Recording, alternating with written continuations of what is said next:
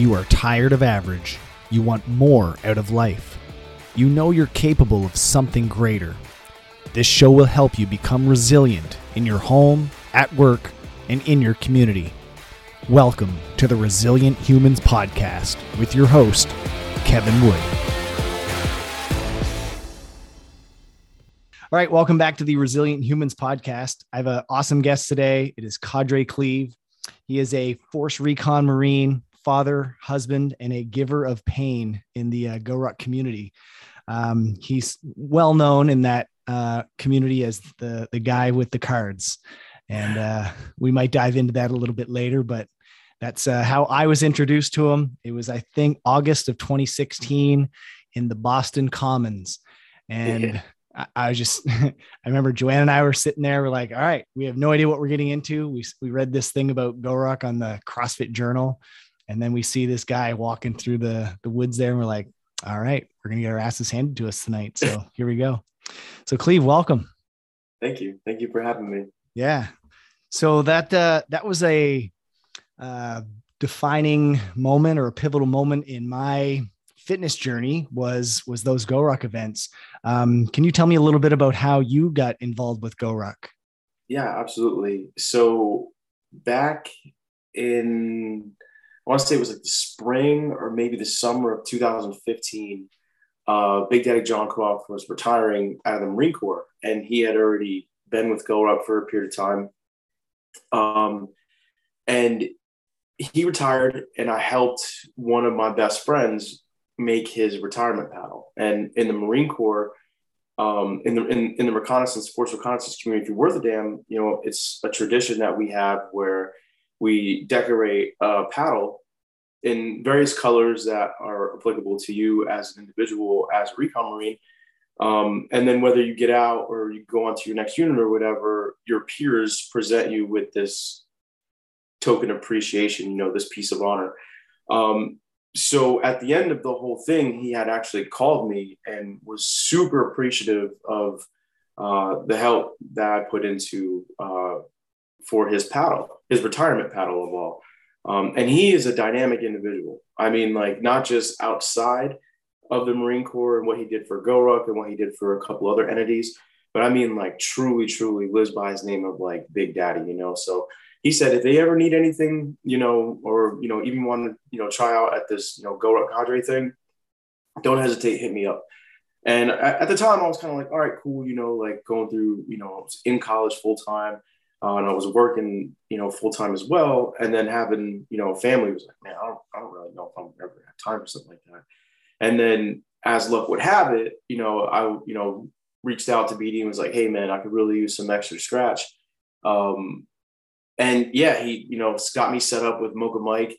And then I did a tough with Cadre Matt Brady in Princeton, which is coincidentally like right where I live now, Princeton, New Jersey. And yeah, it was game on from that point. I went to 9/11 in 2015, and that was like my first experience outside of my tough event. And to see how many GRTs the participants showed up. Now that was like, it was a whole HTL, HTV now. And that was like, wow. I mean, there was I want to say there were 7 different cadre that were there working. So I was able to, at times, pick and learn from each one of those cadre. I mean, you had like Joel Fassbender was there. As I mentioned, you had Mocha Mike was there. I mean, man, Jesse Hine was there, like he's old school cat that used to deliver the pain properly. I mean, like there was just a handful of dudes. Danny Stokes was like the lead. And I mean, yeah, it was just a great eye-opening experience to see all these great Americans, in New York City for 9/11 and to learn from all these different cadre at once, and that's pretty much how, I started out with GoRuck back then. What did you learn? So like you're one of the senior GRT or I guess GoRuck cadre out there. There's quite a few new names in there, but you've been around for a while. Back then, what did you learn from them that you picked up that you kind of implement now in your events? Honestly, the biggest thing that I remember learning was just having a plan and always staying flexible. Now, this was like a reiteration, but to every event now, it doesn't matter what event it is, no matter where it is, always come up with a detailed plan, always have a contingency, but no matter what, always stay flexible and always stay fluid, because anything at any time is going to happen, and that was something that was just repeated over time through other cadre. And just know and understand that when we're working with GRTs, it's not like we're working with, Marines or soldiers or sailors or whatever the case may be. So it was definitely being a little bit more toned than it was just full bore. You know what I mean? Yeah. Can you give us just a little background just for the listeners here? What are those? You mentioned like a HTB, HTL. What are those exactly?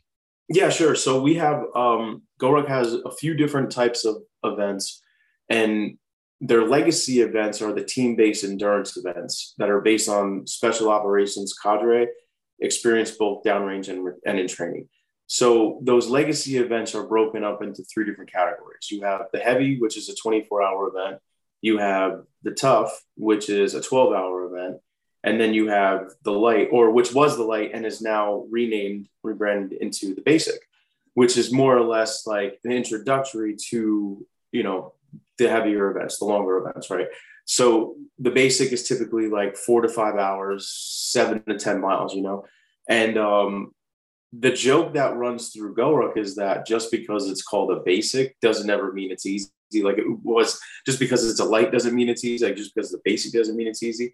All of these legacy events and throughout even like the tactical side of the house, all of our events are meant to challenge you. Supposed to push you, supposed to, strive for something more than what most of us are accustomed to. So within the legacy events, they're just broken up by time. And I know for myself, it means nothing. Like my events are no different. It's just time. So it's always, it's always smiles and miles until it's not. But the idea behind the legacy events is we typically have a theme, and, we spend our time, studying and preparing for that theme to be able to deliver it to the participants, and then always bridge the gap and then tie the theme to the event, and then also tie, the event and the participants to everyday life, both downrange and training, and then also personally, And that's what I really appreciated that. And so did Joanna. Joanna and I both did, I don't know how many of your events, but it's been a few. So to see you guys in the stack too. Yeah. And we really appreciate when you tie that in, the stories, not just your personal stories, but the stories of others and those that you've worked with, into the actual event. It really makes it more impactful. And we come out of it like we didn't just get our asses kicked. Like I can go anywhere and get my ass kicked, but can you get your ass kicked and also learn something in the end of it? Right. And so we've always appreciated that. And that's the reason we want to keep going back, because it's the learning and the lessons that we take away from it that really help us. So, and to be honest, like selfishly, I love working those big events, because every one of the, like a 24-hour events, like we have to work with another cadre. And these individuals that stand in front of these teams, it's like working with your idols. Like for myself, I'm working with my idols. Like I grew up, and before I joined the Marine Corps, one of the last movies I saw before going to Marine Recruit Depot in Paris Island was Black Hawk Down. It was just sheer dumb luck. Chance would have it, like gung-ho motivator into the Marine Corps.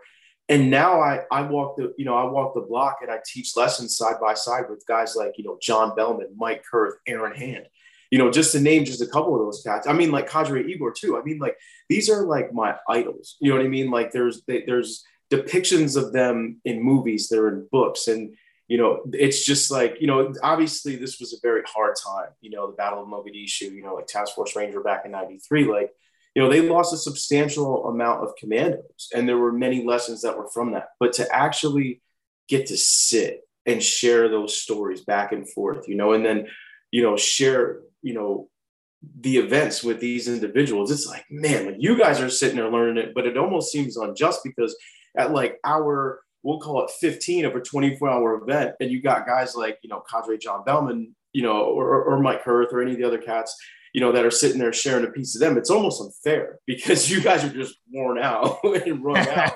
I'm just sitting there with like note-taking gear, just like, yeah, tell me more, so it's truly a blessing to be able to work with some of these professionals. Yeah, it's true. After you've been beat down for that long, how much of it are you actually absorbing?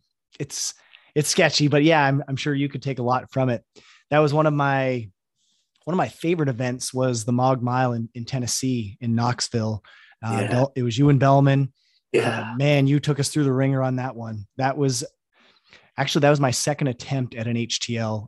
I tried one in Tampa, and the heat and the sand just blistered the hell out of me, and I couldn't make it. So this was my redemption event, was the Mog Mile, and man, you guys didn't make it easy. So I think that's the best part about these events, is that challenge makes it worth it in the end. So that's my next question for you is, I guess, how does doing hard things help us in everyday life? What's the point? Oh my God, man. Anything that's worth doing is going to take time, energy, and effort. And, I was actually talking with, all right, so before I get off on a tangent, because there's no feeling like perseverance overall. When you've been down and out, you've been knocked down and you've got up and you've been pushed back and you've come forward, and just to know that you made it to something as simple as like the sunrise, after everything that you went through that whole night to get to that point, from the time that you stepped off to just making it to the sunrise. And in your heart and your soul that, all right, like this, it's a good feeling. It's almost like rejuvenating and it's like revitalizing, and it makes you want to. For myself, it causes reflection. Now I think back, like, all right, cool. Like the next time I'm in this situation, not if, but the next time when I'm in this situation, I'm already going to have indications, warning signs, and symptoms that I'm going to be aware of, be mindful of, and be able to perform that much better next time. As long as I come into things correct, you know what I'm saying? Because a lot of times, like you've seen it yourself, if you don't show up correct, the statistics are already stacked against you, and the odds are not already in your favor. So it comes into having that good detailed plan. It comes into having the discipline, and then also showing up correct. So, why do we strive for adversity? Because there's no feeling such as perseverance. Like what you said, and showing up right, not just means physically, but also mentally. Sure. When I did that first event in Boston, physically, I was there. Been doing CrossFit for over a decade. I was like, no problem walking the park. And then we're literally like 2 hours into it, doing the deck of death for over an hour. And then you throw us in the Boston Harbor right after that. I was like, I'm not ready. And it wasn't my body, it was my mind. Yeah. And so it took a while. It took a few events before I was like, okay, now I know what mindset I need going into this. So that kind of shifted my training a little bit. Like, okay, I need to start doing these harder things that are going to be not just saying like, oh man, that was a hard workout. Like, I'm not sure if I'm going to make it through this workout. And then when you do, it changes your mind slightly. So you're better able to come into it. There's a whole shift in everything when it goes from, and not to take anything away, from like the sport of CrossFit or any of these other, fitness events that are out there, because all in all, like we do that to better ourselves. Right. But the thing about like us, and it's the different perspective that, hey, we're not just here to work out. Like we're actually here because, our survival and the team survival depends on this. You know what I'm saying? And to bring that to events, there is this shift in perspective where, hey, we're not just working out for a couple hours. It's, hey, this is the next 6 to 12, maybe 15 months of our lives, and then it becomes, well, you have to, be harder. You have to be smarter. You have to be faster. You have to be stronger, because ultimately, for where I come from, like, we're not being evaluated on a PR card. We're not being evaluated on a peer, review. We're being evaluated if we make it and we pull and we're able to manage to bring our condos and commandos off the battlefield. So that's the real ultimate test. And, not saying like any glory hound or anything like that, but it's just this whole mindset of, we have to be fit for X, Y, and Z, not just to be, so. There's others when you're in that line of work, others' lives are on the line. And I've been to a few events where you've kind of made that the mission, basically. Coming back from that Boston event, we were on our way back. It was a long stretch.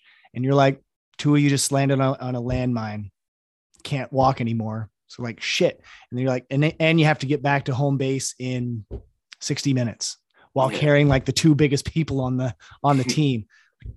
Okay, I guess it's go time, right? So, I was working with Cadre Barbosa in New Orleans a couple of weeks ago, and we were closing the heavy, and everybody was feeling good. Like they recognized where we were. They're coming down, the last mile home stretch.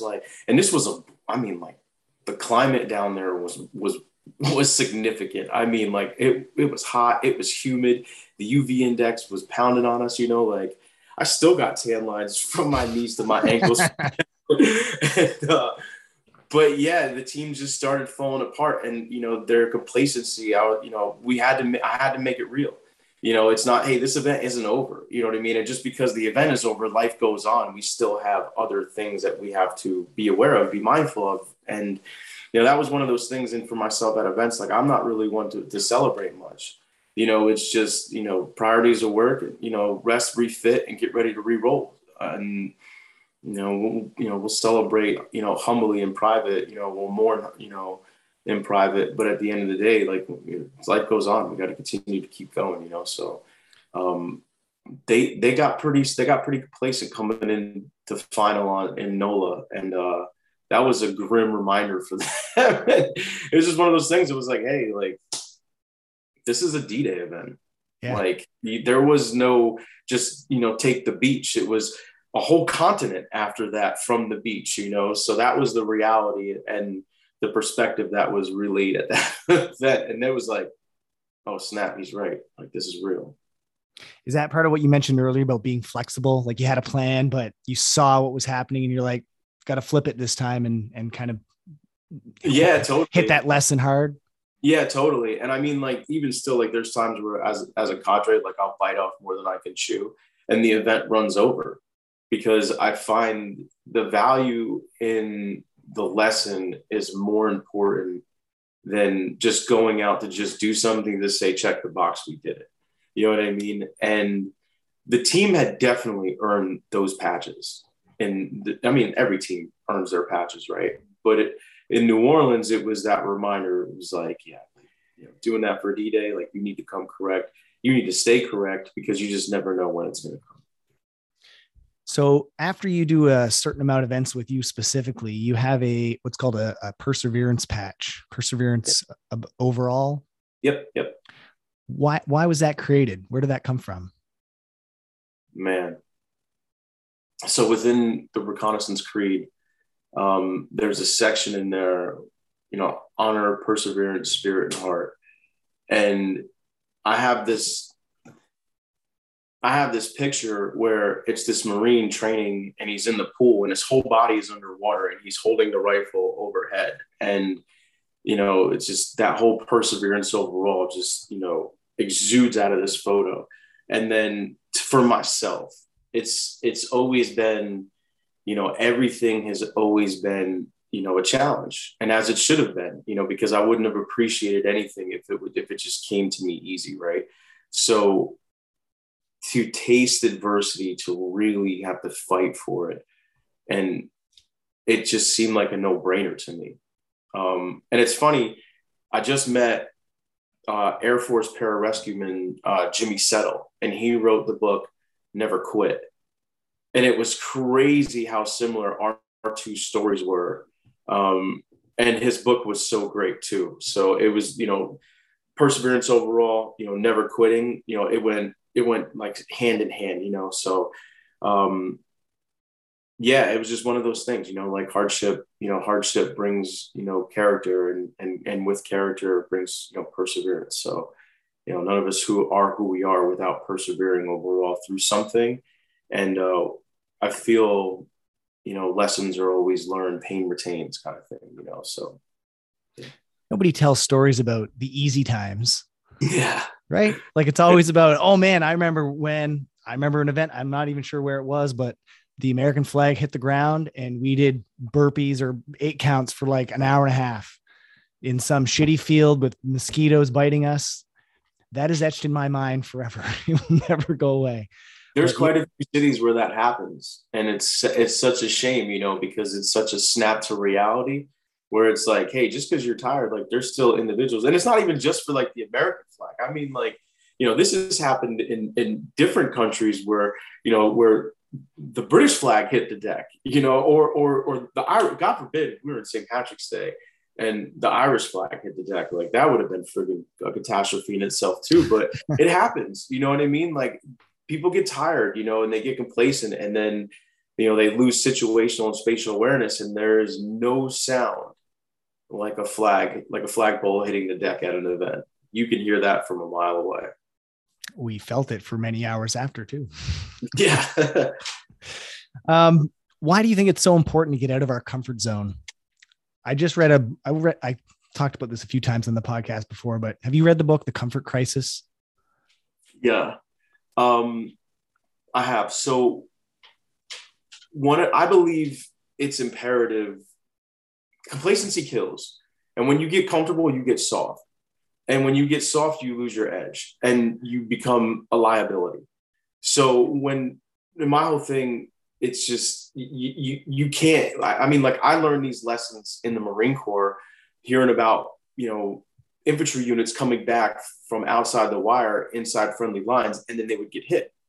These guys would be celebrating, they would lower their guard and they would still be outside the wire. And then there would be an ambush or there would be, an improvised explosive device that would go off next to them. And it was just kind of one of those things that you can't be comfortable. You always have to kind of have a hair on the back of your neck and you always need to be aware, not just of your surroundings, but your space, because it's all too easy for things that happen, so I truly feel that, at times you got to ride those ebbs and flows, but we have to stay sharp. We have to stay hard. We can't allow ourselves to get too comfortable, or else Murphy's Law is always in effect, right? So I totally understand that. And our listeners will agree with that. In the military, that's super important. Why is that important for the everyday Joe? Because to everyday person, it's not on your horizon to have to worry about common threats such as near far ambushes or improvised explosive devices. How we live typically in the West, we think like, all right, everyday life, go to work, come home. But who's to say 9/11 doesn't happen here right now?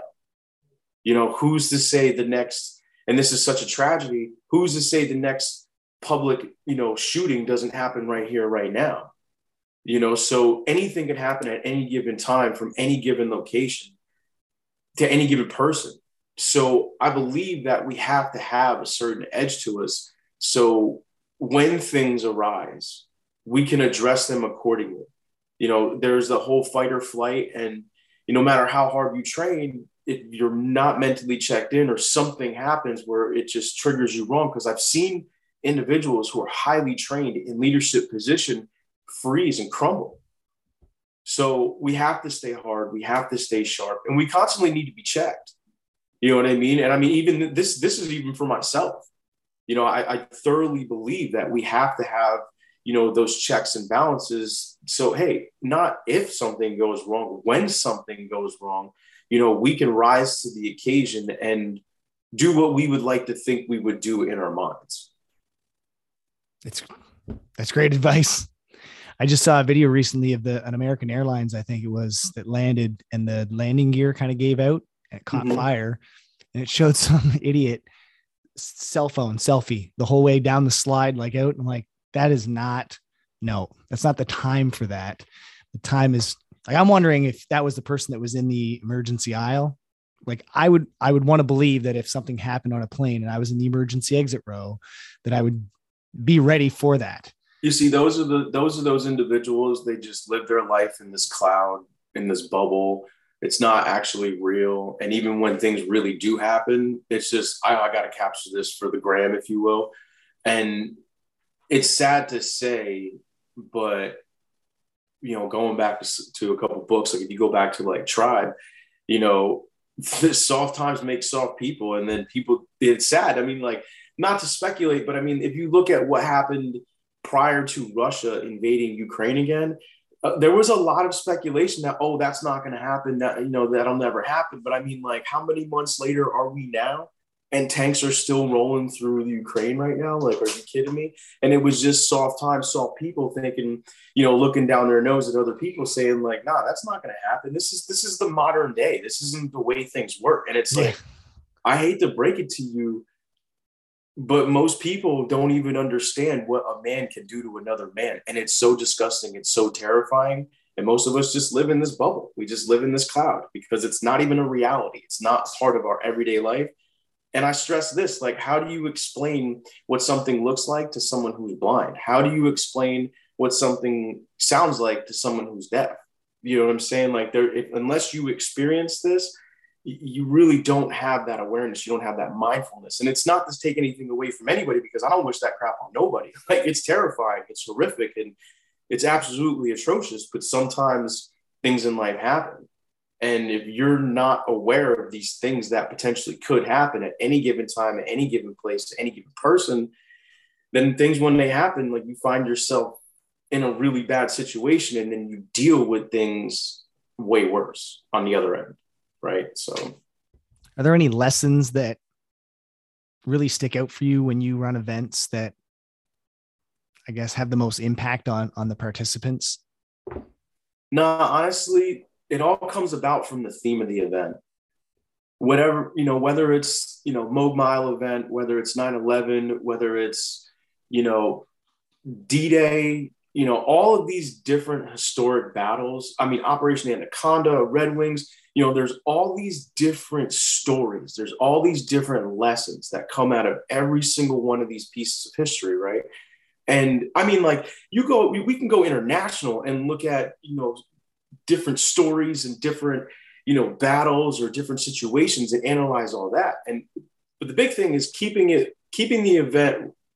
theme to the event, and then tying that in when it's applicable. So one of the things I really like to do is stop and talk about things that we can train on, that we can work on, and things that we can sustain with, and constantly having those checks and balances and those immediate peer reviews. I think that's so big for growth, not just at an event for the evolution of a team at an event, but things that we can take home with us every day and say, I might not have been in that leadership position, but I see this in my personal life, or I see that in my professional life. And this is something that I can address, that I can really focus on for the betterment of myself. And that's something that, getting those messages later down the road and people explaining, how much that meant to them, and sharing these lessons at their dinner tables, or sharing these lessons, at work in a conference room in front of a meeting. I'm like, you listen to me? Yeah. And it's funny you say that. I think it was actually one of the theme was Charming the Snake. I think that was 2016. We were in a park. You just made us do this. There was a 8 or 9 foot beam, like a playground set or something.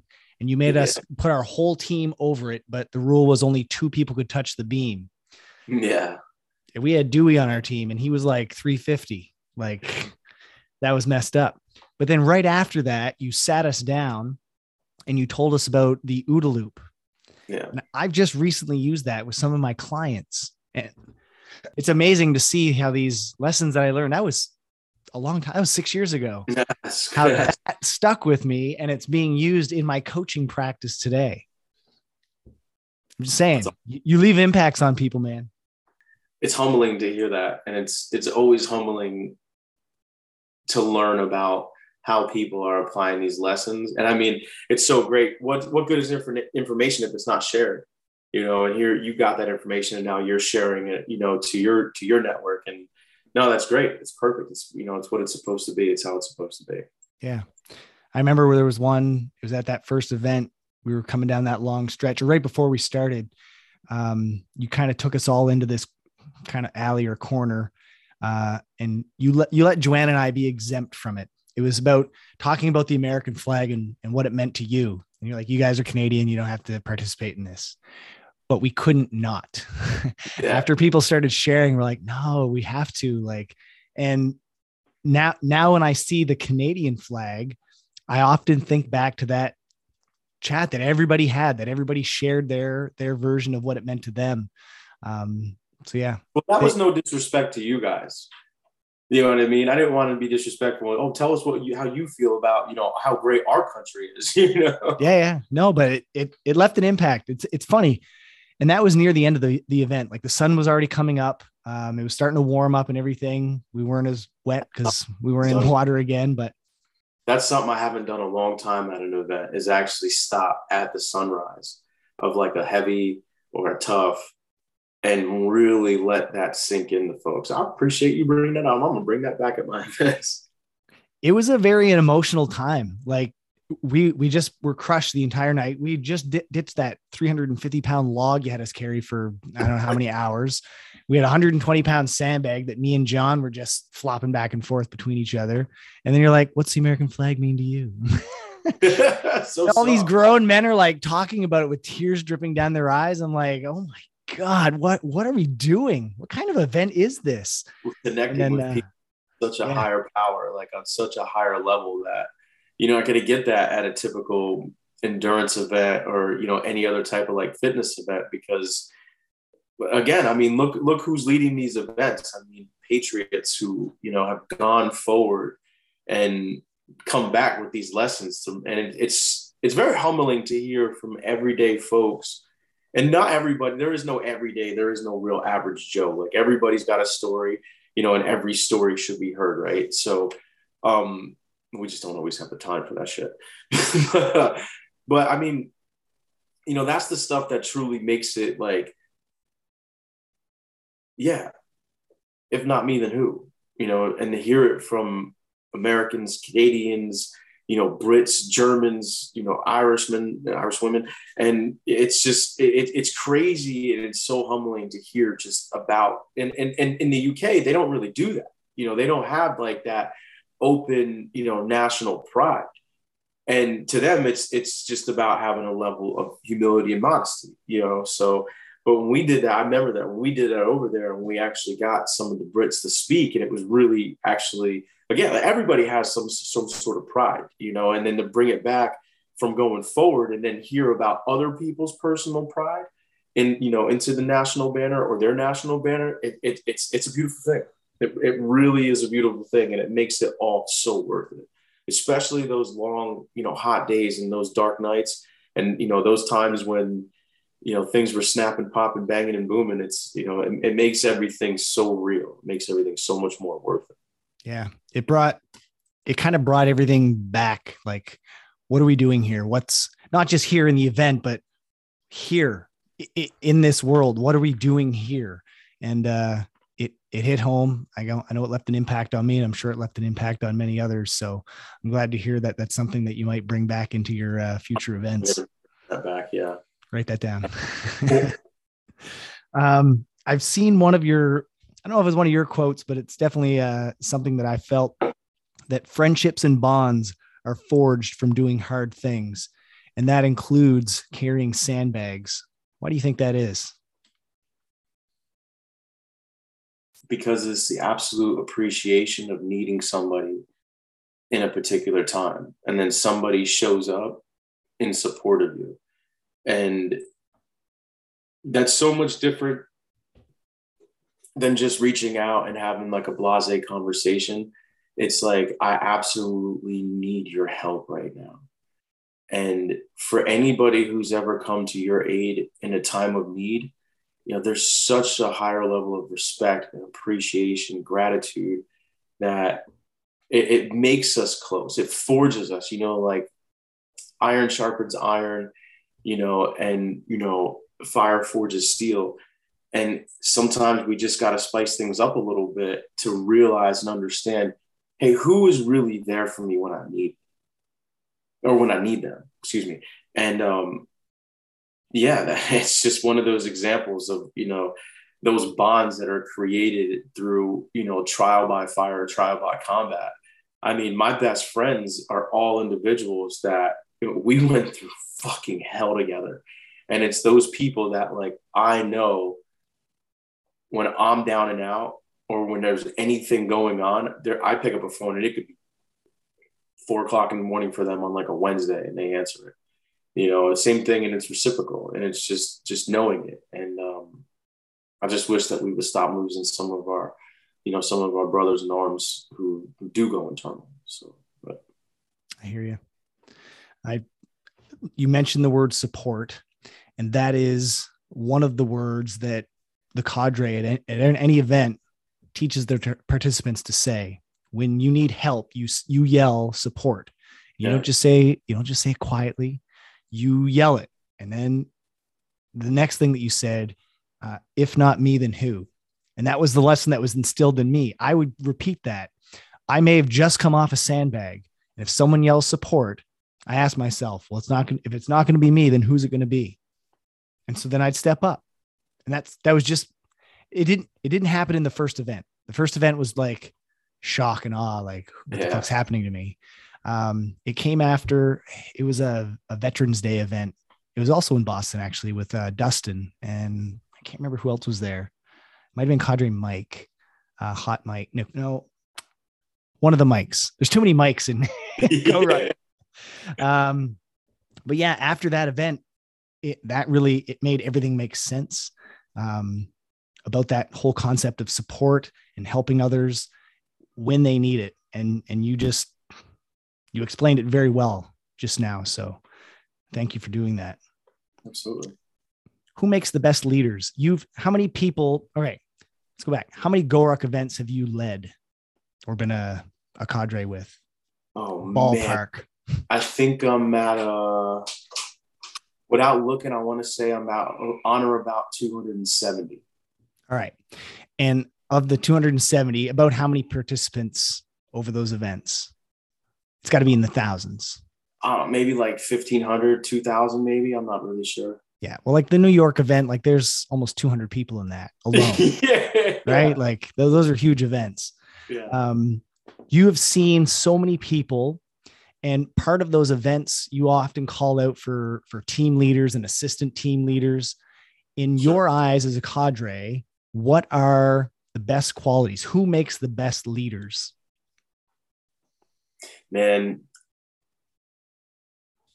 leadership can be trained and, inspected, but natural leadership just comes from within. And there is no makeup or breakup of what an individual, who an individual is that just has natural, born leadership. I mean, because I've seen people from all walks of life, from all parts of the world, that they naturally step up, whether they're white collar, blue collar. I mean, Kev, I've seen, and this is just me talking about my own. I've seen Marines shy away from it, and we've been told in like the Marine Corps, where if you have same E4s, right, across the Marines, the Army, the Navy, the Air Force, Coast Guard, the Marine is naturally going to be the one to step up in the leadership position. But I've seen the contrary to that. So that's not always the case. It's not always a makeup of somebody or the breakup of somebody. It's just here. There's just this thing inside that demands of one to stand out in front of others, to step up to the responsibility and to maintain the accountability, of those that are around them. So to answer your question, it's just in someone's DNA, I feel. I just think it's natural. Can you identify that before kind of event starts? Who's going to stick out? Well, that's why we have welcome parties. So that's your litmus test, basically. Yeah. I mean, like, the thing about the welcome party is we can see within half hour, 45 minutes of, who's who in the zoo. The other thing is that's more of a challenge is actually identifying who actually has balance and knows when to turn it on, knows when to turn it off, and knows how to kind of just ride that ebbs and flow. You know what I'm saying? Like who can pick up velocity and maintain momentum.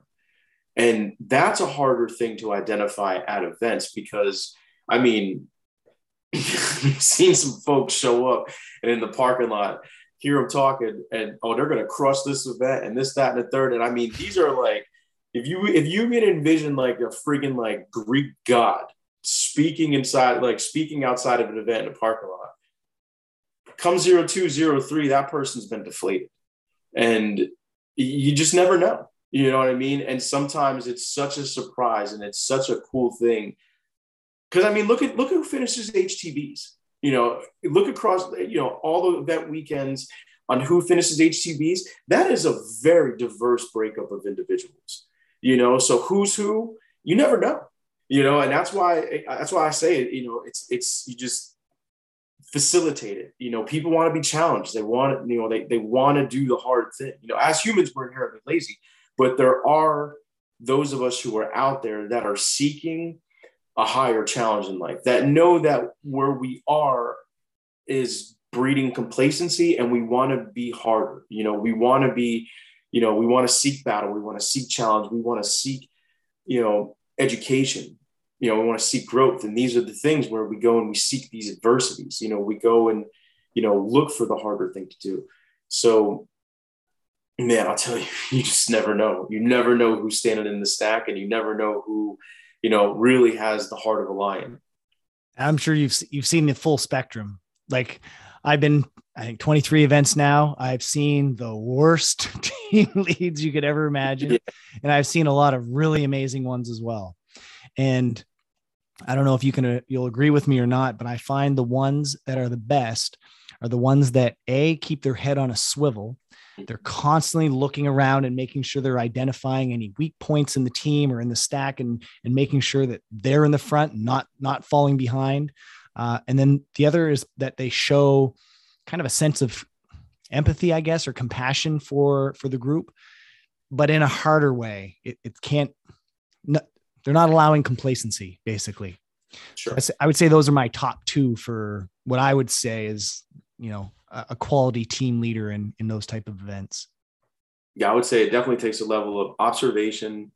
It definitely takes a level of delegation. And then also, you know, having the awareness that, like you were saying about like empathy and knowing that, hey, we can't just keep putting the same individual on a 120 for 23 hours. Like that's not going to work. Like we have to be able to, you know, hey, this person they need some time, like from, you know, without being underneath this $120, you know, hey, I need you to step up. You know, I don't care. Everybody's hurting, get in there, you know, and to actually reach out and pull somebody out there, like that's the difference between like true leadership and not leadership is somebody who's willing to just say, hey, listen, like delegation and also identification of who's who and how to be able to allocate the right assets in the right places and also know how to shuffle people in and out of those sub teams so that they can support in other places, you know?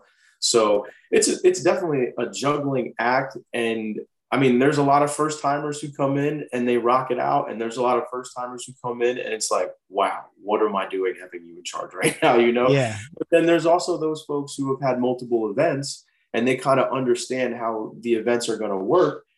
And they still judge. It's just, what am I doing putting you in charge? You know? Yeah. I know. Well, I think it was a few events. You always ask who's never done a Go Ruck event before. And when those hands go up, you just kind of bookmark them. You're like, okay, there's some team leads that we're going to try out. Yeah. That's how it goes. Trial by fire. Combat, you know. That's how it goes. All right. Before we finish this up, I always end every podcast with one question. And this podcast is about resilient humans. I believe Go Ruck's motto or tagline is building better Americans. I'm not American and I've done my fair share of Go Ruck events. So I see it as building resilient humans. Oh yeah. That's it. You're making people more resilient by putting them through these hard things. Like you said, iron sharpens iron. So what is your one tip to help somebody become a more resilient human other than say, sign up for a Go Ruck event and get crushed by me? Have their vulnerability to be open enough to put your shortcomings out there and then allowing others to hold you accountable to make you better. So I know that sounds probably scary, and to open yourself up to, you know, like I said, your vulnerabilities, but ultimately I would think, and I do believe that in order for us to be resilient, in order for us to essentially to be harder individuals in this world, we have to be aware of our vulnerabilities. And, you know, we have to be open to hear that from our peers to say, hey, check it out. You know, you were doing this and it took too long, where I think if you would have done this better, you know what I mean? Just kind of give those honest, transparent feedback loops. That's going to make us harder. Like, I think we need to stop looking at things and, you know, shying away from mistakes or, you know, setbacks or whatever. I think we need to look at those as more as opportunities for growth and have that tough skin to say, hey, you know what? Like, I did make this mistake. What can I do in the future to learn from it, to be aware of it, to be better for next time, you know? So ultimately, I think it's just being aware of our vulnerabilities. How would somebody start with that? Like, what, that sounds great. 100%. I agree with it. But how do you start with that? Like, what's the first step to identifying those? Very bluntly, just write out on a piece of paper or like on your device, like, I suck at, and then write bullet 1, 2, and 3, you know, and then go take that to people that, you know, you trust and you confide in and say, hey, here's a few things in which I need to work on. I think that you portray these characteristics or these traits that could help me, you know, be better at these certain things. And then obviously have the open mind to the constructive criticism to be able to take it when, you know, they do hold you accountable. So that would be my best offer on how you would start off with it. So you said it, that is hard. That would be a hard thing to do, but that's what this whole conversation's been about, is Sure. doing the hard things, yeah. Regardless. Right. Absolutely. Cleve, I super appreciate you coming on here and chatting with me. It's been a while. It's been a couple of years since I've seen you. I think the last time was at an airport. We were headed home from somewhere, but I don't know where that was, but I'm sure we'll cross paths again soon. I know Joanne and I are itching to get back into this GoRuck stuff. So yeah, we'll find you. We'll find where you're at next and jump in with you. Hey man, you just got to be able to pin me down on the map because I'm everywhere at any point, it seems. Sounds good, man. Appreciate it. Yeah, absolutely. Thank you, Kevin. I really appreciate having the opportunity to come here and chat with you. Right on. Thanks again. Thanks for listening. If you enjoyed this episode, please share it with others or leave a rating and review. To catch all the latest episodes, be sure to subscribe, and I'll see you next time.